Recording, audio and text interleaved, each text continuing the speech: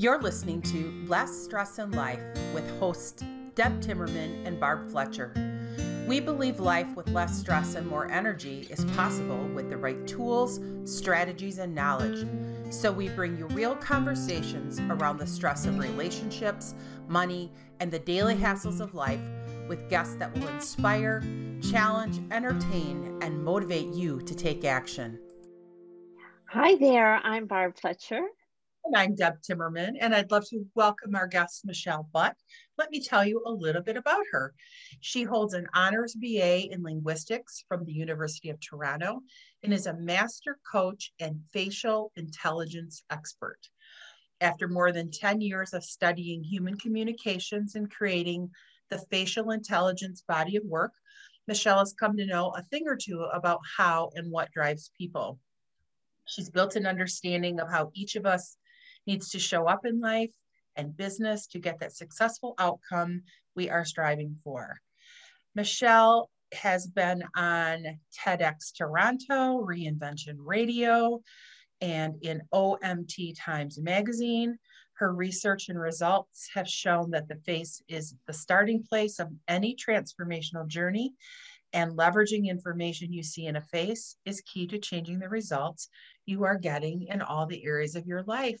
Michelle, welcome. Thank you for having me, ladies. This is so much fun. So I didn't even know there was an expertise called facial intelligence until I met Michelle a couple of months ago. So tell our listeners a little bit about your person and what got you interested in this.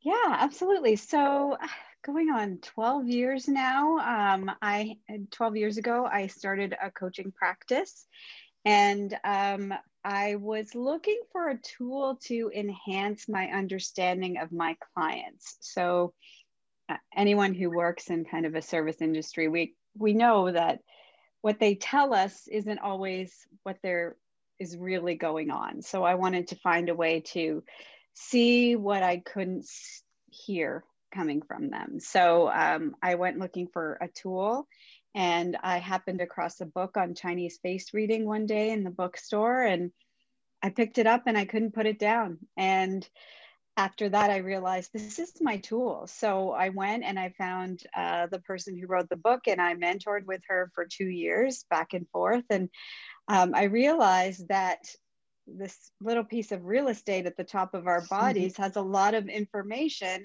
about who we are and how we communicate with the world. So I took the principles of Chinese face reading and then mashed that in with linguistics and body language and communication theory, all the things that I studied when I was in university, and created facial intelligence as a way to help people understand what's going on with each other and also connect and communicate on a different level. It's so interesting, and I love the fact that it really is about language and you know, Deb and I both help people with stress, and our understanding often of stress presents in emotions or behaviors. And I love when you speak to the fact that the face has so many additional insights that can add to, you know, unlocking that person's best self and just being their guide. Can you tell us a little bit more about just how complex that understanding of the face really is? Absolutely. So anything on the face really gives you information about three fundamental things. So originally when Chinese face reading began, the face was used as an indicator to try and deduce health issues. So changes in features or markings or wrinkles on the face were mapped to connect to the systems of the body, because there wasn't a way to actually, based on cultural norms, touch patients. And so it really was this diagnosis by observation concept. And that led to, you know, modern day Eastern medicine and acupuncture points and all of those things. And And so one of the things that any feature can tell you is something about the health of our body in one way or another. So each feature connects to a system, and that system can let you know if it's under physical stress, which might result in an ailment that, you know, in the traditional sense of health. But they also found that there was this emotional component to the feature and that system. And so it also talked about that person's mental and emotional health, as well as, you know, their personality characteristics. And again, just by observing things and seeing the predictability of patterns, that was how this began. And so the face can tell you then about health and about emotional and mental processes that we may or may not go through. And it also tells you about anything that's happening on any time of life. So in the mapping of the face, they found a point for every year from 1 to 100, ages 1 to 100. So you can look at areas of the face and connect life experiences or markings that represent certain times of life and deduce some information about that person's potential health at the time, emotional state, what they want to say about, what they want their face to reflect about their experience. So the face really is a record of who you are, who you were, who you're being in the moment. And this moving landscape, I like to call it, is how we are interacting with our world. And when you can really read that, then you can understand how someone is responding to their current life experience and their circumstance. I've known you for a few years, and I know that that was one of the things that I was always a little more excited to accept things that showed up on my face with a very less judgment perspective. If you have a wrinkle here or a crease there, I knew that they were actually telling a story, and there really wasn't a need to somehow hide or cover those. So I think that that has been one of the things that I've appreciated about the work that you've done. Oh, thank you. Yeah, we are trained in society to have a certain perspective on our features and our wrinkles and things that show up on our faces and our whole bodies. But,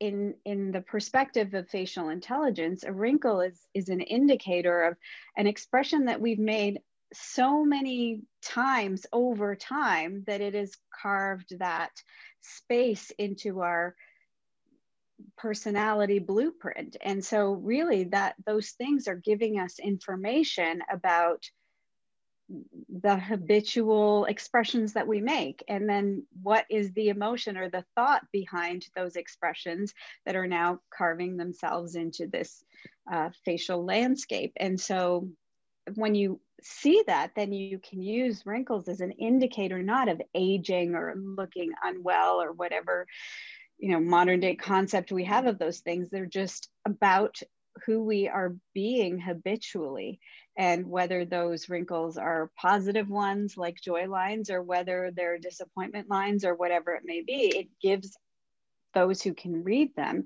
a really good indication of what is going on with that person. So especially in a stress management kind of field, wrinkles are big signs of the emotional state that people are finding themselves in over and over again. And they can be great information to help you understand what they may not be able to articulate to you in words that they are actually feeling inside. That's just so powerful.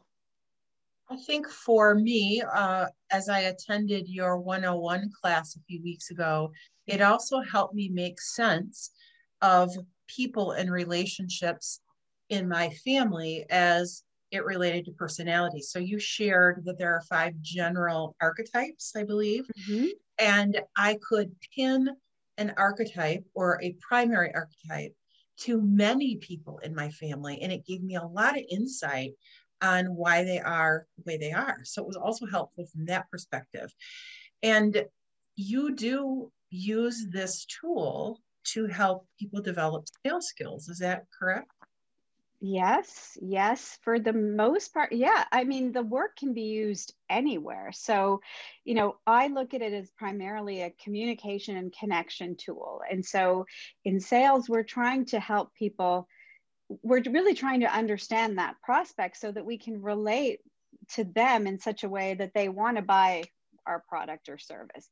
And so when you have this kind of knowledge, then you can get an idea of, oh, okay, well, they're a sage archetype or a captivator. So they see the world in this way. And so if I am not that, then now by understanding what their face says, I can change my language and change my approach to more resonate with who they are. So then they'll want what I'm selling. And, basically any negotiation, whether it's in business or even in home as to where are we going for dinner when we're going out, that is really good knowledge because we're always trying to get agreement and connection with people. So yes, that is a big place. And, the place that gives me the most joy is in the transformational stuff. So when people understand, oh, this is why I always think this way. And this is why he or she always thinks that way. And we're always in this battle. All right, now I understand.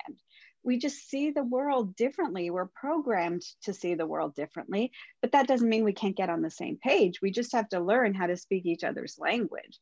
And it's almost like, you may speak French and somebody else may speak Spanish. That doesn't mean you'll never be able to communicate. You just need to learn a little Spanish and they need to learn a little French. And then you can, find some common ground. And that's kind of the way I look at it.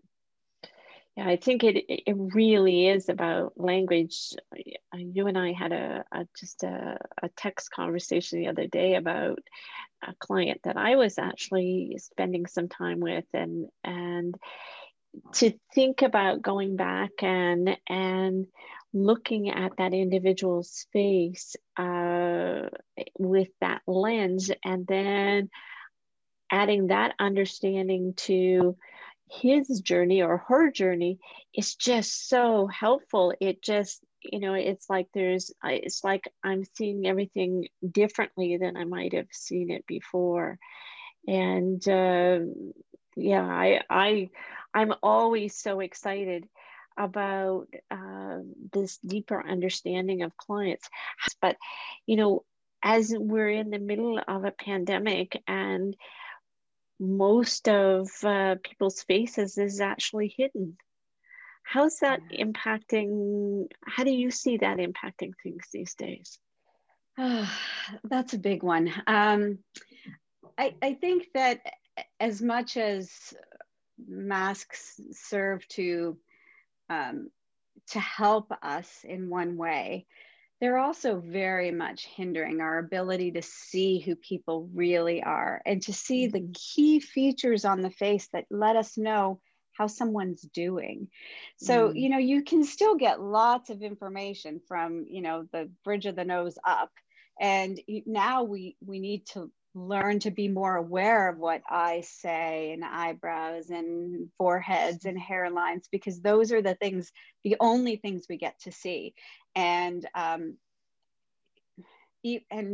so there's two things, I think. So one is that to really understand what those features say, but we're hiding like the key features in terms of understanding how people need to be taken care of, even though the mask is a way of taking care of people. So it's almost a contradiction because, the mouth especially is all about how we feel nurtured, how nurturing we are. It's about seeing if someone is okay or not, or if they're, if you can't read it in the eyes, you can definitely read it in the mouth with a smile or a frown. And we're hiding that. And so as much as we're saying we're doing this because we care, we're also, I don't really want to know how you're doing because I can't see it. So, it's a very interesting contradiction that I worry about, or I'm not sure about what the consequences will be down the road, especially for our children. And the other thing is, I think we avoid looking at people in a way because we are masked and we're hiding something and we want to protect them. So we're staying, you know, I think some people think 6 feet apart also means don't look at me, don't try to smile at me, don't give me those, like, you know, joy wrinkles and stuff like that. So, you know, we're avoiding almost seeing each other unless we're on Zoom.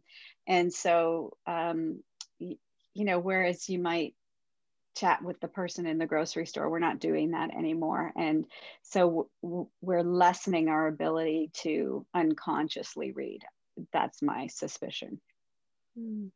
You're so right about the connecting, because we do one shopping trip a week, and I'm pretty good at recognizing people.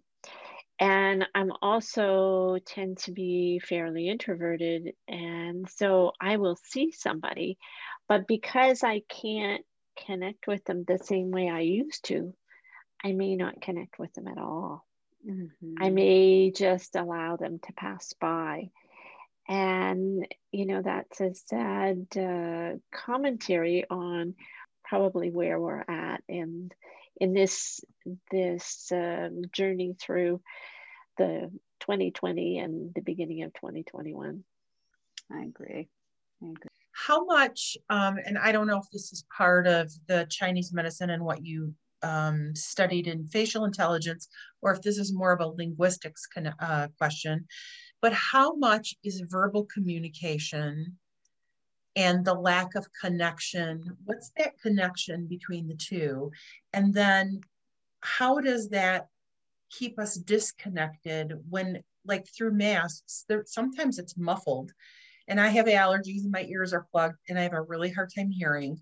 So Barb might not speak to somebody in the grocery store. I'm the person that talks to everybody in the grocery store, and I'm really depending on eye contact to feed my soul because I don't get out a lot. And so talk about that piece with the communication, if you could. Yeah, so, you know, there are studies that have shown that in general, when we encounter people, we use our five senses to varying degrees. So if you take, for example, that we have access to 100% of information and it's divided between our senses, where we would think that the most we get the most information from what we hear, because we tend to be talkers, and you know, that's how we think communication really is. That's only 11% of the actual full 100% that we have access to in terms of sensory information. 83% is visual. So that's why I'm so passionate about this work, because when we're looking at someone, we're really taking in more about them in terms of what we see than what we're actually hearing, or even, and vice versa, what they're hearing from us. So when you then put a mask over it and you muffle it, you're kind of diminishing that 11%. And so potentially you might goose up the visual, but you still can only see so much of someone's face. So what you're getting visually is as much as you can possibly take in, but it's not a full picture. And so that's where, again, communication can suffer, because now you've got muffled voices and half a face, so you're not getting everything, right? And so nowadays it's probably even more imperative to understand the subtleties of those, you know, upper quadrant features to see, okay, well, is that person smiling, or are they neutral, or are they frowning, or, you know, can I gain something from their eyes about how this communication is going, or their eyebrows, or their head, you know, the forehead, that all has information, but it's a lot more subtle than seeing a smile or a frown. Right. I find myself, you know, if something is positive, I'll find myself smiling underneath the mask, expecting that somebody else who's masked to, you know, to respond the same way, and you may or may not get the same answer. So it is a very differing time. Deb and I spend a lot of time in the stress area and trying to help people release stress. What wisdom could you share about stress that may show up on the face, or how we might pay attention to stress, or how the listeners might, when they look in the mirror, perhaps see the stress that they were unaware of that they were carrying? Yeah. Well, that's a big one, because stress can show up in many different areas, and many different features they each have their, their out of balance and in balance positioning. So, typically we would think that out of balance would be a degree of stress. What I can say is, I think there's a challenge that we would, especially in a stress work environment, to take up, to understand that sometimes we only have one word or certain words to describe a situation. However, somebody's face can give you clues as to how that thing is showing up and why. So for example, when we say anxiety or I'm having a panic attack, the result is the same in the sense that, we can recognize what a panic attack is. However, if we have two different people with different faces having a panic attack, their underlying reason for why that is happening is very different. And so if we're treating just the panic attack, then we're just treating the results, and we'll never, without understanding who they are from a facial intelligence perspective, then we may never get to the thing that would stop those panic attacks. So for example, someone with a royal face would have a panic attack because they're overwhelmed energetically by, maybe they're feeling cornered, or they're very sensitive to the energy in the room. And if they're always going into a place that feels energetically off to them, then that will trigger it. And so the tools to help them deal with not having that panic attack will be very different from someone who is potentially a warrior who has panic attacks, because panic attacks in a warrior would be very rare. They're usually very, very assertive. But if they've been subjected to childhood trauma in terms of feeling shame or feeling powerless, or so whenever they may be challenged by authority, they may go into panic attack. And so that face will let you know where to go in terms of, okay, how do we take this treatment? We take it down to, okay, tell me about what's inducing shame so much that then you have to feel this. So really a face gives you clues as to what that unconscious pattern is, and potentially, to pull the thread to where it started and whether or not it's, natural. So royals might be more prone to panic. And so they have to learn how to cope with things and energetics as a lifelong challenge. A warrior who has that may just need to reconcile that childhood experience and do some, releasing work or forgiveness work or whatever. And then they may not ever feel that way again, because it's not a part of their design. And so that's the beauty of facial intelligence. We see each of us has our design based on the features that we're born with. And then we have our responses, which then show up in our behaviors and our wrinkles and our changes in our features, to give a clue as to how we may have deviated from that design, or how we might not be understanding our design well enough. I adore all of this. It's just so exciting. It's like it's opening a brand new door into helping people a new understanding. Oh, thank you. I love that. And that's why I do this, because I really think that we purposely give each other our faces, especially these days on Zoom. Like everything's a video call. So even though we can't be in physical proximity often, we still have this ability to read a face. And it isn't as as difficult as trying to read expressions in a body language type of way. It's okay, what does that picture say about who that person is? And then as you become more expert, then you can look at the subtleties as the faces move to get clues as to what that train of thought is as they're interacting with you. But, you know, even just that base knowledge of, hey, I can look at your Facebook profile picture and I can get an idea as to where you start. So it's like the Myers-Briggs without the test. You know, you get this insight into who someone is. And they're giving it to you anyway, just by the fair token of that they have their face somewhere for you to see. You read both of my face and Barb's face. You have a women's group. It's called the Prosperous Women, correct? Prosperous Businesswomen, yeah. Could you share a little bit about that and what the goal of that group is? Yeah, the goal of that group is to bring women in business in particular together to learn how to be more prosperous overall in their lives. So I firmly believe that prosperity is a state of mind and being where you're thriving in your relationships and in your self-worth and in your business financially and purposefully. And so I wanted to create a community where people could come together and learn and grow and have support. And so we do some really nice things in there. We on Tuesdays, we have members share their expertise and their journey with us.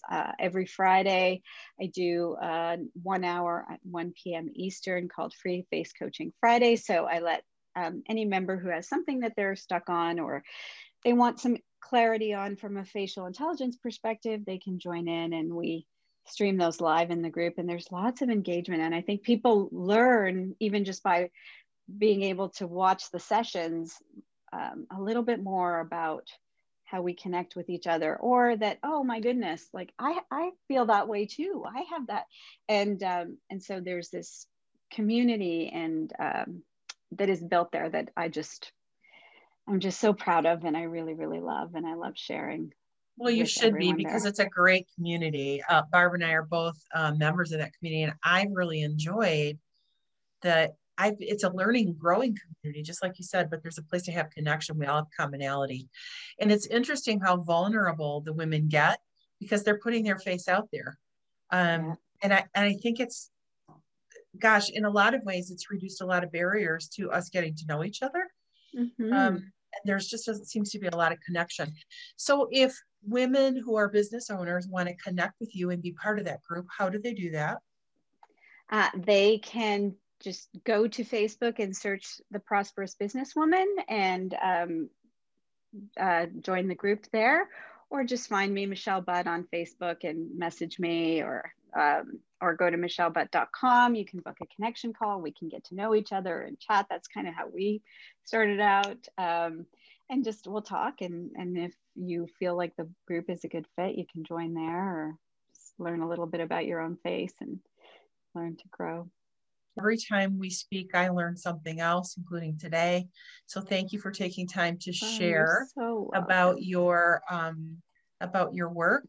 We are just so pleased that you could be one of our guests, and we hope that you'll come back and share more again. Anytime. Yes, thank you so much, Michelle.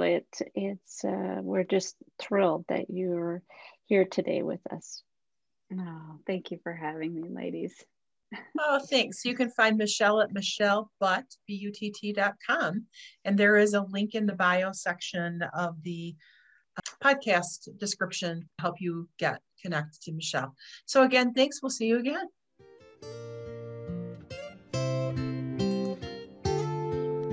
Less stress in life is possible. If you're new to this kind of thinking and would like to explore what's possible for you, we'd love to connect. You can reach us through our website at lessstressinlife.com. That's lessstressinlife.com.